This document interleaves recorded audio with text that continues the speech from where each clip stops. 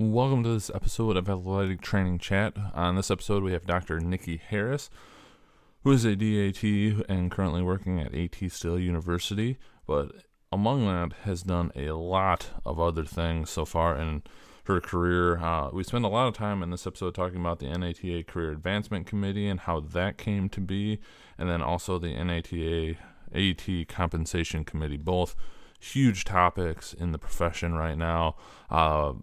I wasn't aware of all the work that's being done on both of these committees from the NAT level, so it was really interesting for me to hear, and really just good information, I think, for any athletic trainer here, especially if you're in that young professional or kind of transitioning out of that area. Really good information. Look forward to you enjoying that. Talk about that amongst other things, including the hashtag DATLife, which if you haven't seen Dr. Harris's tweets on that, well worth checking out. As always, we are powered by Mueller Sports Medicine. They're always doing stuff, again, to help bolster athletic trainers. They always want feedback. They're constantly looking for it. So if you've got ideas, things that could be helpful to you, let them know. They will definitely give it consideration and see what they can do to add value to us as a profession. Without further ado, please enjoy this episode.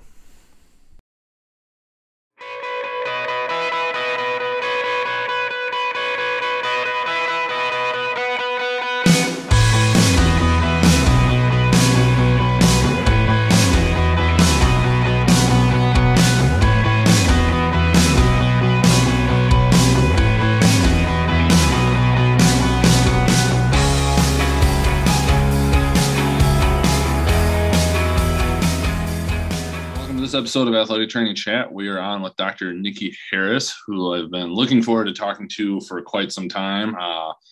She's very active on Twitter and puts out some amazing content, which I enjoy seeing. And just looking at all of the background that she's done, has done a lot in her career so far. And what I'm really looking forward to talking about is the NATA Career Advancement Committee. Especially in the climate of the profession we seem to be in right now, with just where everything's at with shortages and whatnot. So yeah, been really looking forward to this. But before we jump into kind of talking about some of the questions and topics, I just wanted to turn it over to you to kind of fill in your background and how you got to be here today. The long story short. Well, thank you for having me. It might be Twitter. I don't know. Maybe that's how I got here. All of my word vomit on Twitter, or thought vomit, I like to call it. I'm fairly certain you retweeted one time once that we put out like, hey, we want to talk to you. And I was like, I need to reach out and say, hey, we actually do want to chat. And it took me a minute. And then, yeah. People keep listening to me talk, which is amazing. So I appreciate that. I guess long story short, I'm an athletic trainer. I have been now for 9 years, so I'm getting a little old. I worked in the secondary school setting for 3 years at the infamous Miami Booker T. Washington Senior High. I will say it in full every time because I'm a very proud athletic trainer alumni. I was there for 3 years, and then I went over to FIU to serve as the coordinator of athletic training services. So I work there in our Wellness and Recreation Center. Clinically, and then also as a professor in our master's program. And then just recently in June, I kind of flip-flopped to education primarily and became the director of student recruitment at AT Still University. I also did my DAT at AT Still, so I kind of like to be comfortable with my alumni, and I'm really excited to be back there, kind of helping the future of athletic training from a different role. Now, aside from that, I think you kind of touched on the fact I do some professional service in athletic training. So I am the chair of the Career Advancement Committee, which is inaugural, I guess you'll say. It's a new committee through the NATA. And then I also sit on the Katie Education Committee. So kind of like the convention programming committee a little bit. Okay. And then I'm also on the AT Compensation Task Force. So that's a new committee started by President Derringer to kind of look at some compensation issues in athletic training. So my service keeps me pretty busy. Absolutely. That's a role I've just recently stepped into at the state level.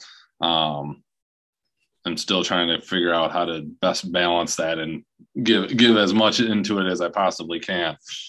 It's a challenge. It's a rewarding challenge, Yes, but a challenge nevertheless. I can imagine. So one of the first questions we had, as you just referenced, this NATA Career Advancement Committee, as it's just started, and you are the chair, which opens up almost endless, I can imagine, opportunities of just even where to start. I'm sure you got some guidance on what they're looking for from the top level down, but how did it come to be, and how did you work yourself to being the first chair and going from there? Yeah, people keep listening to me talk. I keep saying that. It's surprising. But I have to give all shout outs to Blaze Criley. He was the chair of the Young Professionals Committee. He worked with the Student Leadership Committee to kind of develop a proposal. We decided that the young professional demographic was way too large. So it was kind of Okay. serving individuals that were first out, like 0 years of experience, all the way to up to those who had 12 years of experience. And you probably know as well as I do that at your 12-year mark, your problems are nothing like the problems of somebody who just graduated. Isn't that the truth?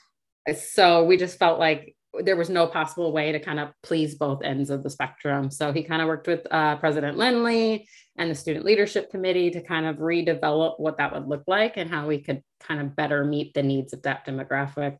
So with that being said, we kind of redeveloped the Young Professionals Committee and split that into two. So now we have the Nice. Early Professionals Committee, which is 0 to 6 years, which, can focus a little bit more into those transition to practice, early athletic trainer issues, conditions. Yeah. And we kind of took on that career advancement. We always laugh that we made the assumption that people wanted to advance their career when we picked the title, but we think most of us do. So that 7 to 12 year range, we're kind of looking at really keeping people as athletic trainers. We've sent out a few surveys from the NATA in the last few years that I've really found out that people tend to drop out of the profession and pursue other professions Mm-hmm. between that 7 and 12 year mark. So I think it really, really, if nothing else, is trying to keep people as athletic trainers and keep people doing what they love in a way, that works with their lifestyle outside of their profession, with their personal life as well. So I'm really lucky. I was a District 9 representative to the Young Professionals Committee for the last few years, and our district director, Marisa, was the liaison from the board of directors. So she's been awesome at kind of pulling me into professional service. I think Sure. once you get into it, they don't really let you out. As long as you do a decent job, Yeah. they kind of pull you in and keep you involved. So she's done a really good job of mentoring me and kind of advocating for me to give what I know and give my service to the profession. So I got really lucky and kind of expressed some interest in taking it to the next level as we transition to like the career advancement committee, and was lucky enough to have the opportunity to do that. So we're now getting our feet wet and kind of trying to figure out how we can re-innovate things to make sure that we're ultimately meeting that goal of keeping people as athletic trainers for as long as we can. I think that's brilliant the way that you guys split that up. I think that it makes so much sense. And that feels, at least from what I've seen, which obviously it's hard to get a full pulse on the profession, but just what I've seen is, kind of what people are potentially looking for is more help and resources and guidance from national orgs to help with that. So looking forward to seeing what you guys can come up with and potentially identify. Yeah, I'm legitimately to say every month when we have a meeting, I leave and I'm kind of mind blown because I'm like, Sure. whoa, like we came up with something and this is actually really beneficial. And it's really nice to have, a committee full of bright minds that are all thinking the same thing and that have Yeah. been through these problems and kind of reflecting back on what would have helped us when we were in the shoes of these people and how we can actually make a real difference that people are going to like notice and be able to Right. use. So it's pretty inspiring every month at our meetings. That's great to hear. Um, I'm going to guess, but I would like you to fill this in, obviously, is how is what you started with this career advancement committee kind of tie in with your work on the AT compensation task force? Because I've got to imagine to some degree that those are relatively intertwined.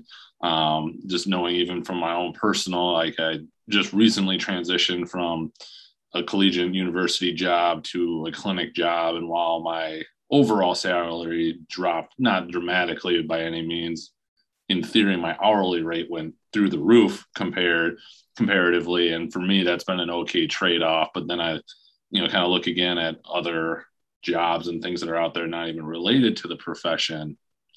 And still, for what we do, probably don't feel like we're getting compensated the way that we are. And my wife is very good at what she does, but the amount she makes compared to me is just mind blowing in a very good way. But it is also very interesting as we work within a very large but same organization for different, obviously, roles. So how have you seen those kind of complement, or how would you hope that they complement each other if they do, in the positive impacts you're trying to make? Yeah, they do. I think I had this conversation with President Derringer too, is I think she was very purposeful for giving me the opportunity to sit on this committee, being that I was the chair of the Career Advancement Committee, because Sure. we know people are dropping out between 7 to 12 years. And a lot of the reason why they are dropping out is related to compensation in one way, shape, or form, right? So they definitely overlap. And it's funny, in some of our meetings on the compensation committee, we've talked about like all of these different resources and tasks and things that we want to do. And they all literally line up with like the charge of the Career Advancement Committee, as it comes to like fixing work-life balance and teaching people salary negotiation, and all these things that we want to do literally fit the needs of so many of the people that fall in our demographic for the Career Advancement Committee. So it's been really cool to see those overlap, and hopefully kind of having knowledge from both sides and resources from both sides will help push that forward. The compensation is like a task force. So the coolest thing about that, I think, that I've noticed, this might be the first task force, quote unquote, I've been on, is that like there's like, you want to make change now. I think like in a committee, things are structured and it takes time to like implement surveys and implement results. When it's a task force, it's go, go, go. And we want to see change immediately, which I think is awesome, because so many athletic trainers need that change immediately before they start to kind of decide to pursue other paths. I think especially following COVID, people have had a lot of time to reflect on what they want to do with their career or their life or their personal life. So now is a really important time to kind of give the people what they need. So compensation has been really cool. Career advancement has been really cool. For the compensation committee, I'm kind of on the education arm as an educator. So we've done a lot of work to kind of determine literally like what is being done in education. Like, are we actually teaching people the skills that they need in order to appropriately like advocate for themselves, or advocate for a salary, or advocate for like financial responsibility in the future? Because those are things that we're not learning, I think, in our education across the board. Some programs do it, some programs don't, but it's not quite universal across the board. So we're really kind of looking at what is currently being done and what needs to be done. And then for me, I'm a very big person of like not recreating the wheel. I think we're all really tired as athletic trainers in general. And then, like you said, adding your professional service on is voluntary and it's something you like to do, but it also takes time. So trying to do things as efficiently as possible. I think people sometimes don't understand the strategic alliance. I think there's been a lot of, especially on Twitter, people kind of misrepresenting or misunderstanding what each arm of the strategic alliance does, from NATA to BOC to Katie. So I think for me, it's really clear. It's really important to clear up which each of those parties do, but then also for all of them to work together for like the betterment of athletic training. So there's so many ways that like the NATA can partner with the BOC or partner with Katie to get things done in a way that's a little bit more efficient than trying to fight each battle like individually. I think things just get quicker. They get done quicker and better when we work together. That makes a lot of sense. This could be a little bit of a loaded question, so I'll let you pick it apart as you need to. But just kind of from what you've seen from these, there seemingly is this AT shortage. A lot of conversation going on social media, a lot of jobs that seemingly aren't even that bad of paying jobs going unfilled. Yeah.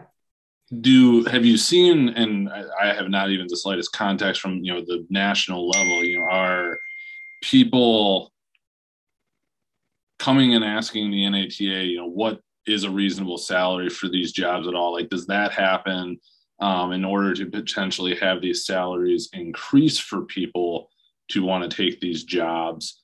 I know for my specific instance in the previous role, it wasn't the highest paying job. It was livable comfortably, but we also had a lot of people, which was unusual for the setting I was in, which made everybody's life a little bit easier, where you could take downtime. You didn't, go one sport to the next, to the next, to the next, to just, survive the year, which made it more attainable to do. Obviously that's hard in a lot of different areas, secondary school being it.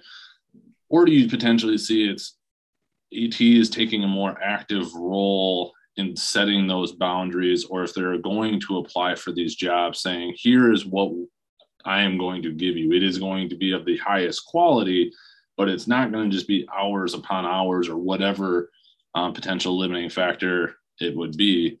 Or is it some very healthy combination of both of those things? I think it is a combination. I don't know that it's a healthy combination, to be honest.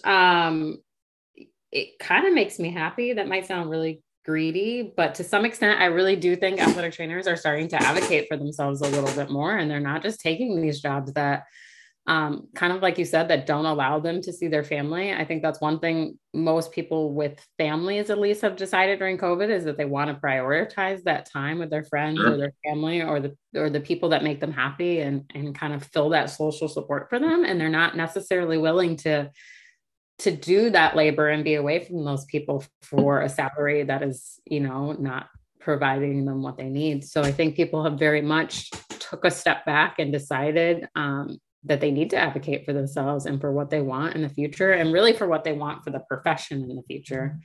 There's so many people who they say, don't take a job that pays under so-and-so, right? Which in theory is easy to say, but in reality, you have to pay your bills. So I think a lot of new graduates are coming out and they're taking those because they need that job or they don't have a job. You know what I mean? So they kind of have to take the low paying salaries, but I think the general demand for athletic trainers has increased so much more. So there are more jobs out there that are willing to pay a little bit more, or willing to have better benefits. And people are gravitating towards those jobs over some of the ones that have traditionally paid less or had less supportive administrations. I know has been a really big thing in terms of the way that your athletic director, or the way that your hospital administration treats you and treats athletic training programs, I think has come a long way, and people aren't willing to kind of stand for the injustices that they had before. So I think it's on part a lot of athletic trainers finally kind of standing up for themselves. And I think if that is the true reason for the shortage, then I'm okay with it. Obviously, it does a bit of injustice to our patients, because we want to make sure that everybody has access to an athletic trainer and we want to provide those services. But I think for a long time, athletic trainers didn't take care of themselves. Everything that we did was for the patient or for the school or for the pride of being an alumni, and we didn't take care of ourselves. And that's kind of the culture that we've built, and that's where we're at now. But that kind of break has given everybody a chance to step back and decide to put themselves first, which I think is extremely important. We work hard and we do a good job, like you said, and we deserve to be kind of rewarded for that. I think the NATA kind of is doing a lot as well to try to help advocate for salaries and better working conditions for athletic trainers. I definitely think that's a part of it. But I definitely think, even coming from somebody that sits on a committee, there's more pressure on them to do that, because athletic trainers are advocating for themselves, right? Right. If we're advocating for ourselves, they have to advocate even harder, because now we've kind of raised the bar for what our strategic alliance has to do for us, because we're doing it for ourselves now. The bar was a little bit lower when people were not quite doing what they needed for themselves, but I think we're really forcing the organizations to also raise the bar in terms of what they're providing us generally as athletic trainers. So I know on the compensation committee, that's been one thing that I've kind of barked about a little bit, is making sure the opportunities that we're offering athletic trainers are worthy. Like there's something that I would take. Like I don't think we should just be posting positions that, are the opposite of what we're kind of preaching to students or preaching to athletic trainers. We shouldn't be endorsing those types of working conditions. Right. So for me, I understand there's logistics and politics behind it all. So, we can't just X out everything, but I do think we have to take a stance of what we want to see for the future. So I think those organizations have to set standards. And even if we, lose some money on the background, I think our members will have so much more respect for us if we kind of raise the bar and don't allow those things to come through, and we kind of close the gate on those things. Yes, there may be less jobs available, but at least the ones that are available are kind of endorsed by what we want to see for the future of our profession. So it's kind of a balancing game, but. Yeah, I feel like that. Yeah, because I ran into this situation a lot in a previous role where we had 3 part-time positions that paid part-time, but we actually treated them that way, where you weren't there for more than your allotted hours in a week, or if you had a busy part of your season, we made up for it on the back end when things quieted down in your off season. And so it almost seems like in some of those instances, like an hourly rate, like a true hourly rate of up to this amount would be more of the guideline. And so you don't have these ones that, are internships paying 10 grand that are expected to work 40 hours a week or whatever it may be. But yeah, I totally hear what you're saying, and think that'd be a really unique step. It kind of goes to transparency, like you said, Yes. though, right? Like, I don't necessarily think something is wrong with an hourly job, right? Of course, maybe you may not get benefits, but depending on your situation, that might be okay, right? If you're in a situation where you have a roommate or a spouse or less bills or less student loans, that might be okay for you. But it's really important that we are very transparent about what that's going to be upfront, right? Like, even I think a lot of people take like the internships for experience, quote unquote, right? Which is fine if you're trying to get yourself to a particular place. But again, I think there's very important that we are very transparent about what that experience is going to look like and where it may get you, right? Because what do you want the experience in? Is it going to give you the network that you need? Is it going to give you the qualifications that you need to get the next position? Are we just saying that and kind of throwing a really nice university name on it? So transparency, I think, is extremely important. And if athletic trainers aren't finding that in the job description or in the interview, I think they're more apt to say no now and move on to somebody that can give them that.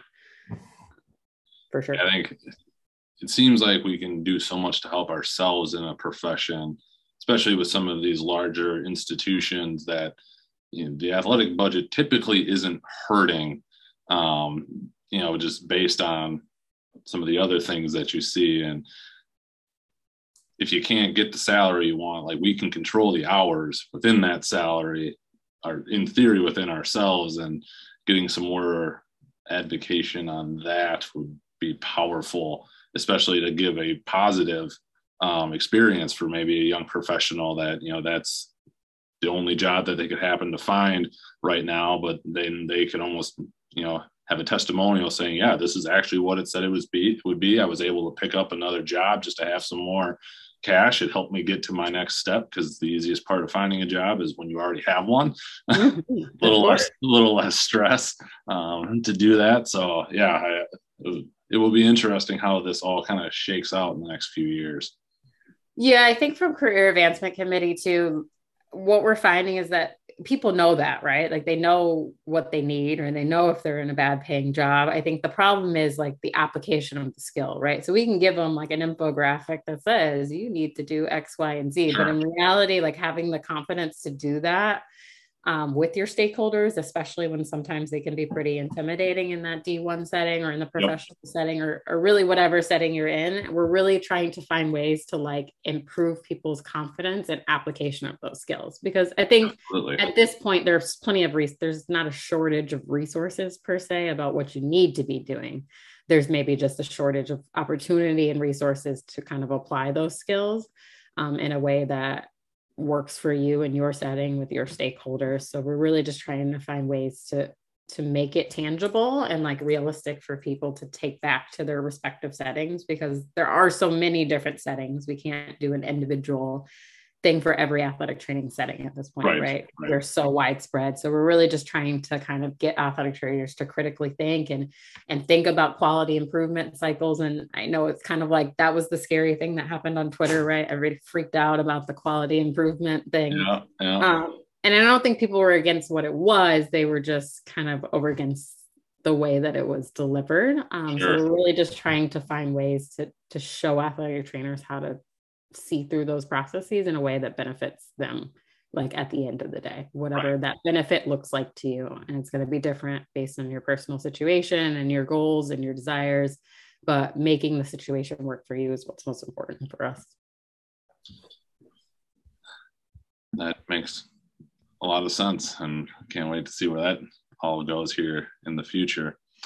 This wasn't really a question I had listed on there, but I wanted to touch on it just because you have done so much professional service, being on the tail end, if you will, of your young professional career, which I was still surprised to see that was 12 years, which I'm just finishing or moving into my 12th year. And man, by year 8, by year 8, I didn't feel like I was that young anymore. Anyway, what are your thoughts about what drove you to professional service? And then there's from time to time again, there's been some heat, I would say, towards the NATA about what are you doing for us? What are things going? And I've seen that within our state association as well, just, people asking those questions, which I think are all very fair questions, especially as we're funding it. But what drew you to the professional service, and is that something for those that are maybe having some serious critiques or questions that you would recommend, to be a part of it, if they really do want to see that change, or how would you go about suggesting they navigate some of that? That's a really good question. One thing I'll say about professional service is it's not for everybody. I think a lot of people, and you'll see it on Twitter, that people's automatic response is like, well, get involved and do something. Right. But in reality, like, it ain't for everybody. It's just not. Like, you have to be able to take the heat that's kind of on you, and you have to be able to step into like a leadership role, because in reality, that's what it is, especially as you kind of move to the higher ranks, and you have to understand that things can't just change overnight, and that there are structural and like systematic processes that occur to like change an entire profession. So I think sometimes it's easier said than done when you're looking from the outside looking in. Yep. I do encourage everybody to get involved if that's what they want to do, but in reality, it's not for everybody, and it's difficult, and it takes extra work that you're willing to do on top of your regular job.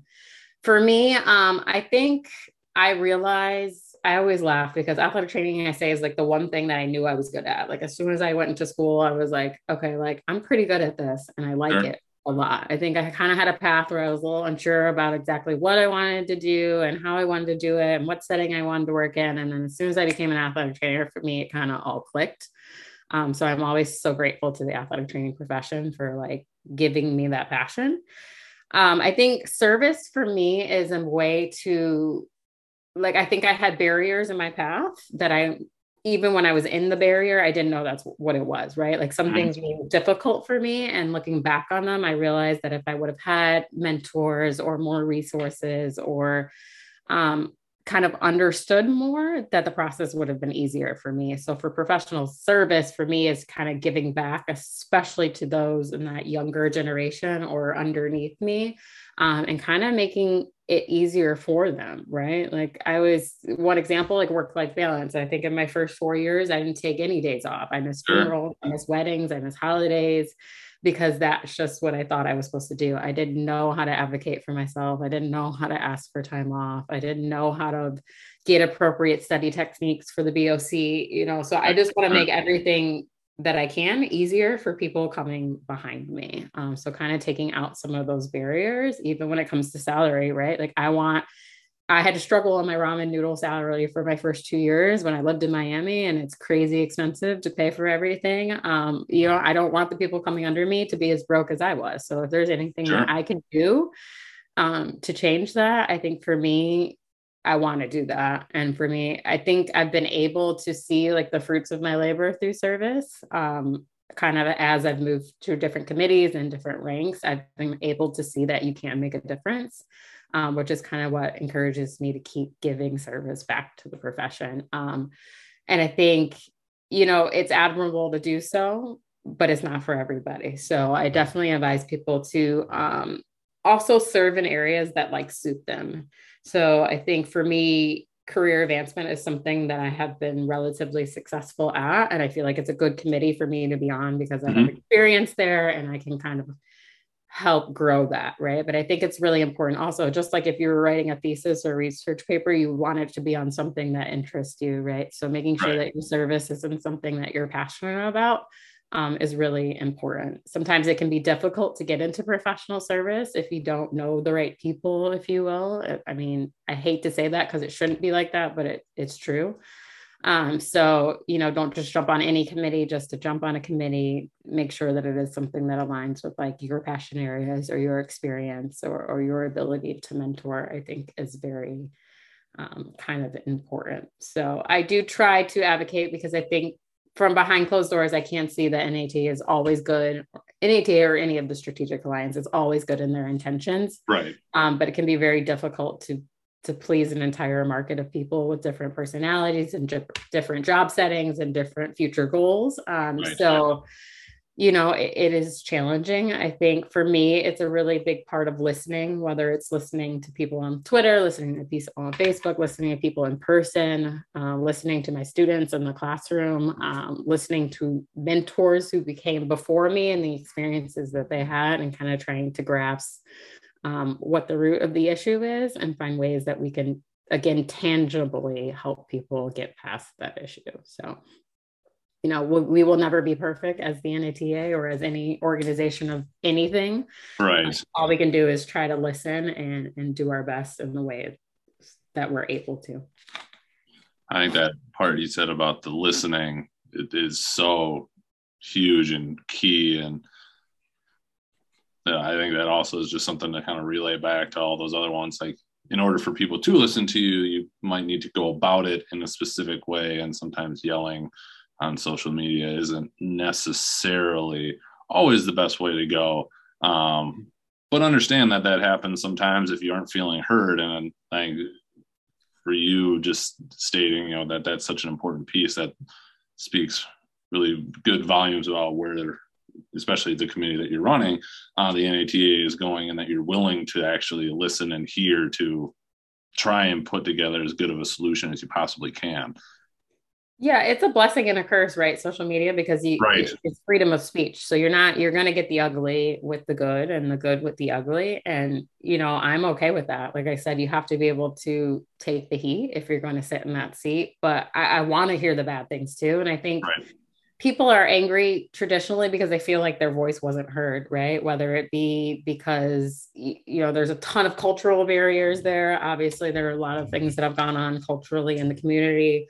And certain people feel like their voices have been marginalized, and social media has given people an outlet to speak directly to people that they wouldn't see in person, right? It's given you an outlet to speak directly to your NATA president without ever seeing her in person. And, I think our leadership is open to hearing that as much as they can. They're open to hearing the good and the bad and kind of trying to decipher what the root of the issue is. So I realize that all criticism may not be constructive, but we can make it constructive kind of in one way or another. So sure.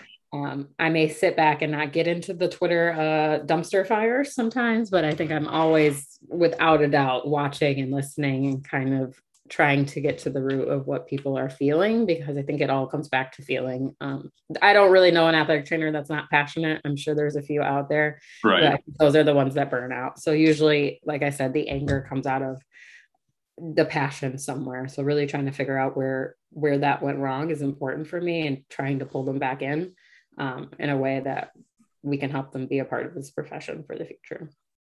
Agreed. I very much am with you on I read and observe and try not to insert more than I think is necessary, because sometimes it just isn't going to go where you would hope it would go. Yes. And it's hard to make an argument in 280 characters. That as well. So one of the questions that we did have as we kind of wrap up some of this is, you are a DAT, you've done that. And then now you work at AT still to help recruit people to that and also teach. Where do you see the role of the DAT programs and how they, you know, help it move the profession forward? Are they necessary? Are there going to be more? Will it continue to grow? How do you see that, obviously having gone through one and now being a part of one? Yeah, I have always been a bit of an early adopter, I guess you would say, like a forward thinker. I did my entry level master's, so I got into athletic training a little late. I was early to the entry level master's, so you know, I was still on. I think there were like maybe 10 master's programs. Sure. So, I kind of took that alternate route, and then the DAT for me was still very new when I started it, so I kind of took that alternate route as well, and I feel like it's been very beneficial to me. I think kind of where we're at with DATs right now is like a small plateau. So I think we saw a lot of programs kind of come out the gate and get the first group of people that were like ready to get the DAT and super excited. And I think now we've hit a bit of a plateau, which I think will pick up again shortly, especially kind of after we get through this current stage that we're in. Kind of with the demand for athletic trainers. But I really do think that they are part of the future of athletic training. I kind of look at it as when you're in a professional program, you're just becoming an athletic trainer, you're learning like the basics. Yep. Literally, right? You're learning like, this is a knee, this is what's in the knee, this is a Lachman, this is how you know the knee is broken. Becoming proficient, like, if you will. Right. You're literally proficient, right? So you're learning the base level. And then as you get out, you kind of learn more holistically about the knee. So I think the DAT is that way to like advance your knowledge there. I think all of the DATs are different because they all kind of have different specialty areas, if you will, or different focuses. But I think regardless of which program you choose, they are all kind of creating critical thinkers, right? So you're no longer thinking about just the knee. You're thinking completely systematically, not only like the hip, the ankle, the rehab that goes into it, the technology that goes in it, but you're also thinking of things like, what is the cost to the system? Like, how many knee injuries are happening? How is it affecting my school? How is culture affecting it? How is gender affecting? Like the whole entire spectrum that now surrounds the knee, not just the knee anymore. So I think it's really teaching athletic trainers to be critical thinkers, which I think we cannot move our profession much further than it is now if we don't start thinking kind of on a larger scale about like what our role is in the healthcare professions as a whole. And I think that's part of the demand too, right? So I think if we don't start thinking a little bit more bigger picture, I don't think we can move the profession forward. I think just thinking about single unit items is just not efficient anymore. And it's really like counterproductive. You really have to think about kind of advancing that, right? And if you want to be more respected as an athletic trainer, you have to start thinking about things like that, like risk management and cost management and how it looks to your stakeholders and being able to speak that kind of language. And I think you really have from a more critical perspective what that's going to look like. Right. So I think DATs are going to play a really large part in doing that because there's going to be minimal ways that you can advance your education, right? You can get a PhD, but that's going to be solely really focused on research and teaching. You can do a residency program, which will make you really good at a specific skill. But if you want to advance your education as a whole and really advance your perspective, the DAT is like the route to go, regardless of what program you choose.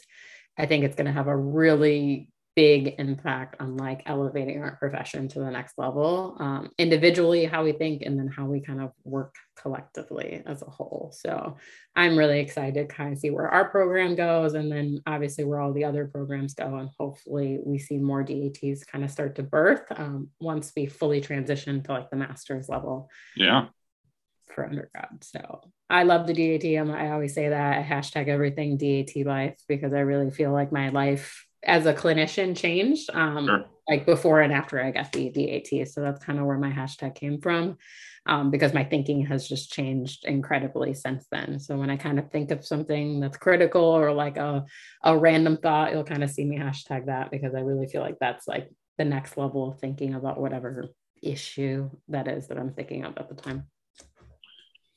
No, I really liked how you said that. It sounded like I've kind of had this conversation with students. I probably feel like I'm 5-7 years behind where I could be because those moments of like, oh, the knee and the hip, but it's also tied to this, like didn't happen for me as quickly as I, in hindsight, would have liked them to. And like what I've kind of slowly picked up over the years potentially could have been consolidated into, 2 or 3 years, depending on the program. I'm not entirely sure how long all of them run. And maybe jumped me ahead to where now I don't feel like I'm still playing catch up for things I feel like I shouldn't be. So I really appreciate that description, and makes me wish I would have gone back and done a DAT. Never too late. We are currently accepting applications at AT Still University. Fair enough. Still working through a PhD program. So we'll see, maybe in a few years. There you go. Lots of scholarships, hopefully.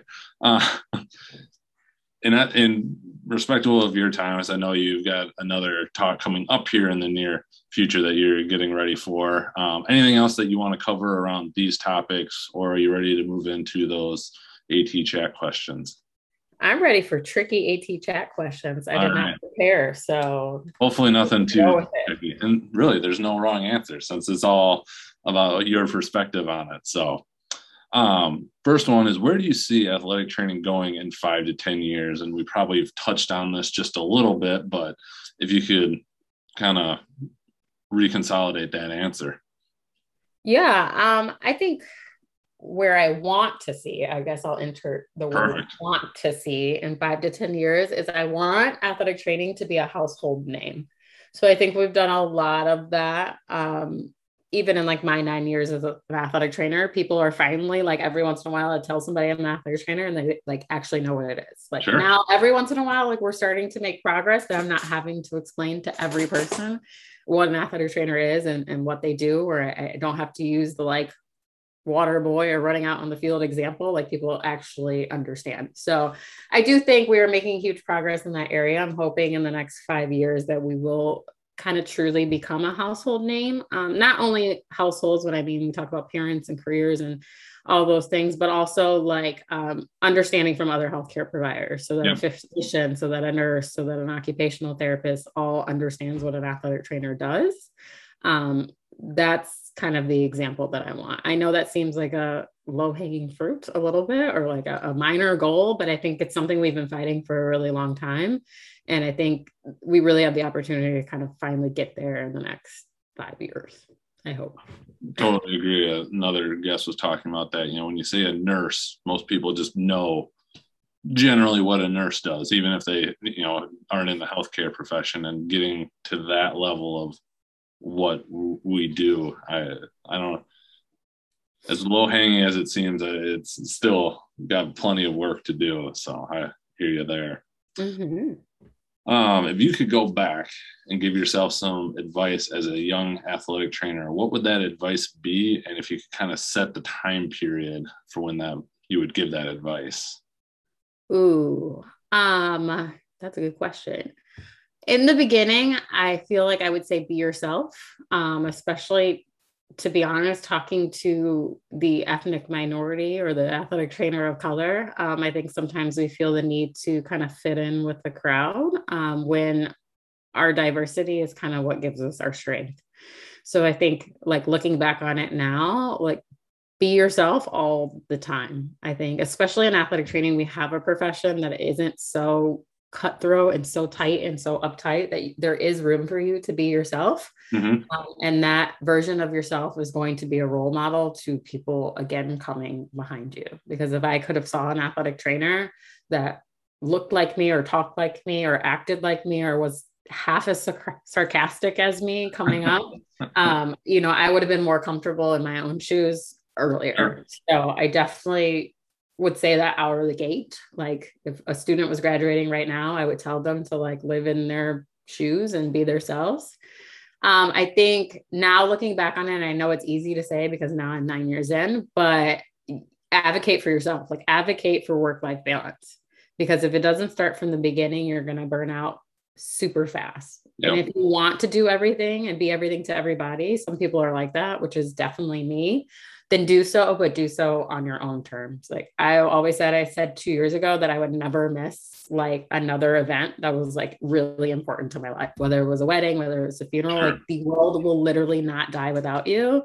And if they do, it's just, it's an example of them needing to get more staff or them needing to pay more money or et cetera. So I think we're so afraid to even ask Like I literally look back at that. I remember I missed my grandpa's funeral because I didn't even ask for time off because I just assumed that it was like impossible to miss a football game if I wasn't solely the only person 1 year out of my profession that could handle a high school football game. Right. In reality, they could have per diem somebody or had the other athletic trainer cover, and I could have, you don't get that time back.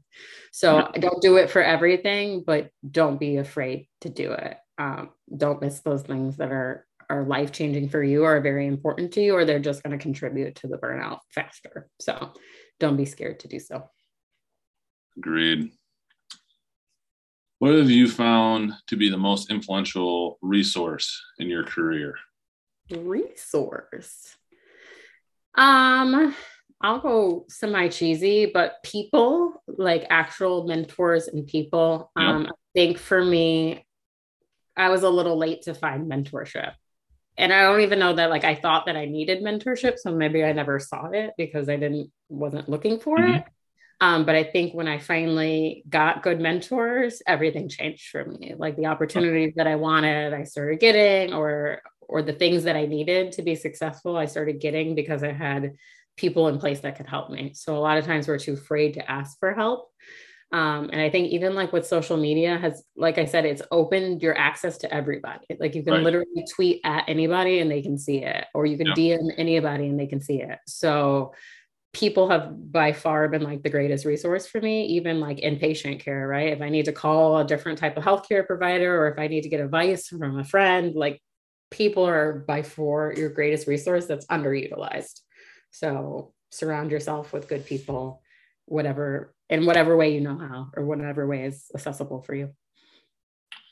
That seems to be a common one across a lot of guests. And yes, the power of social media. I say it so many times just around this podcast, is the people I've gotten to spend an hour with or whatever, just chatting, probably never would have happened without setting this up, and met some people that would never have met before. And I'm glad I have.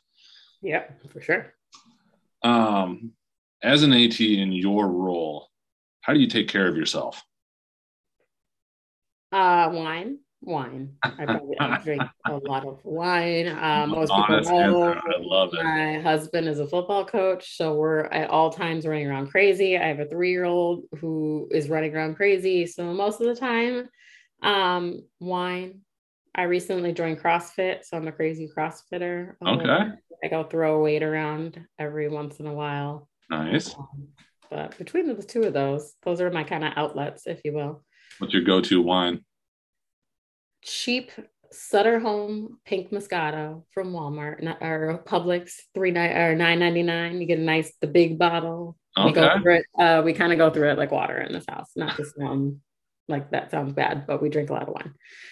It's the savior. That's fair. I've got no argument with that one. If you could change or eliminate one thing, it could be a modality, a common practice, a mindset, or anything else you choose in the field and profession of athletic training, what would it be? Ooh, that's a hard one. Oh, that's tricky. I'm laughing because it says modality, and I love ultrasound. And every time people say that, they beat me up because they always say they get the ultrasound out. But that can't be my real. That can't be my real answer. That's fair.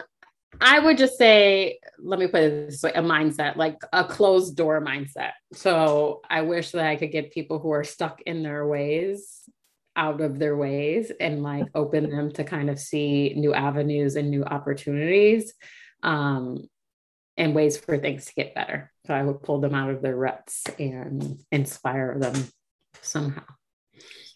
I like it. And interesting on the ultrasound.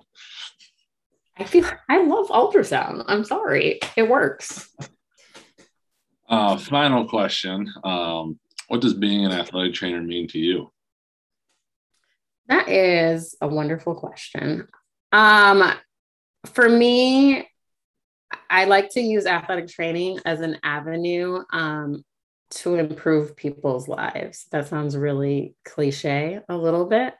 But I think athletic training is anybody who works clinically and even in education as well knows that athletic training is so much more than athletic training, like for our patients. And I think, it's the example of everybody always wants to be in the training room. It's like a barbershop is the place where you can kind of go and confide in somebody away from all of the stress, right? Like away from the pressure, away from the stress. I think athletic training rooms and even classrooms are sometimes a safe space that serves so much as a way to educate people about more than just the injury that they have, like about life, about culture, about diversity, about so many things. And I think anybody who's worked in athletic training can say that they've affected somebody's life in one of these ways or another. And I think our patients and our students do the same for us. So I think it's just a really cool avenue, not only to provide healthcare, but kind of to make an impact on like individual people's lives. So for me, it's really, I think that's kind of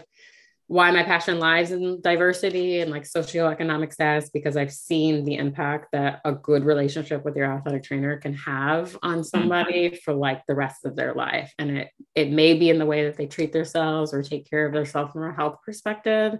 It may be in the career path that they choose. It may be in giving them the confidence to speak up on something. But I think the relationships that we have with our students and patients are so special that we really get to impact people's lives so much more than I ever would have thought going through school, being an athletic trainer. I like it. Before we wrap up, people wanted to connect with you, where would be the best place for them to do so? And we will link all these things in your episode page when we get there. I am on Twitter frequently. youngprofessional_AT. I don't think they'll let me change my handle because one day I'm going to have to turn it to old lady professional _AT. Instagram, I am Sans_AT or Miss like MS_Nicolette AT. I don't really use Facebook. I see that now. Ew. And then my email is nicoletteharris@atsu.edu. So feel free to shoot me an email. I love to meet new people. So don't ever be afraid to reach out. I try to pride myself on being pretty responsive. So if you reach out, you'll definitely hear back from me. But I look forward to meeting everybody and talking more. Sounds great. Well, really appreciate you being on. Glad we got to connect and make this happen, and definitely looking forward to future conversations as well. As we continue to evolve as this profession. Absolutely. All right. Thank you. Talk to you soon, man.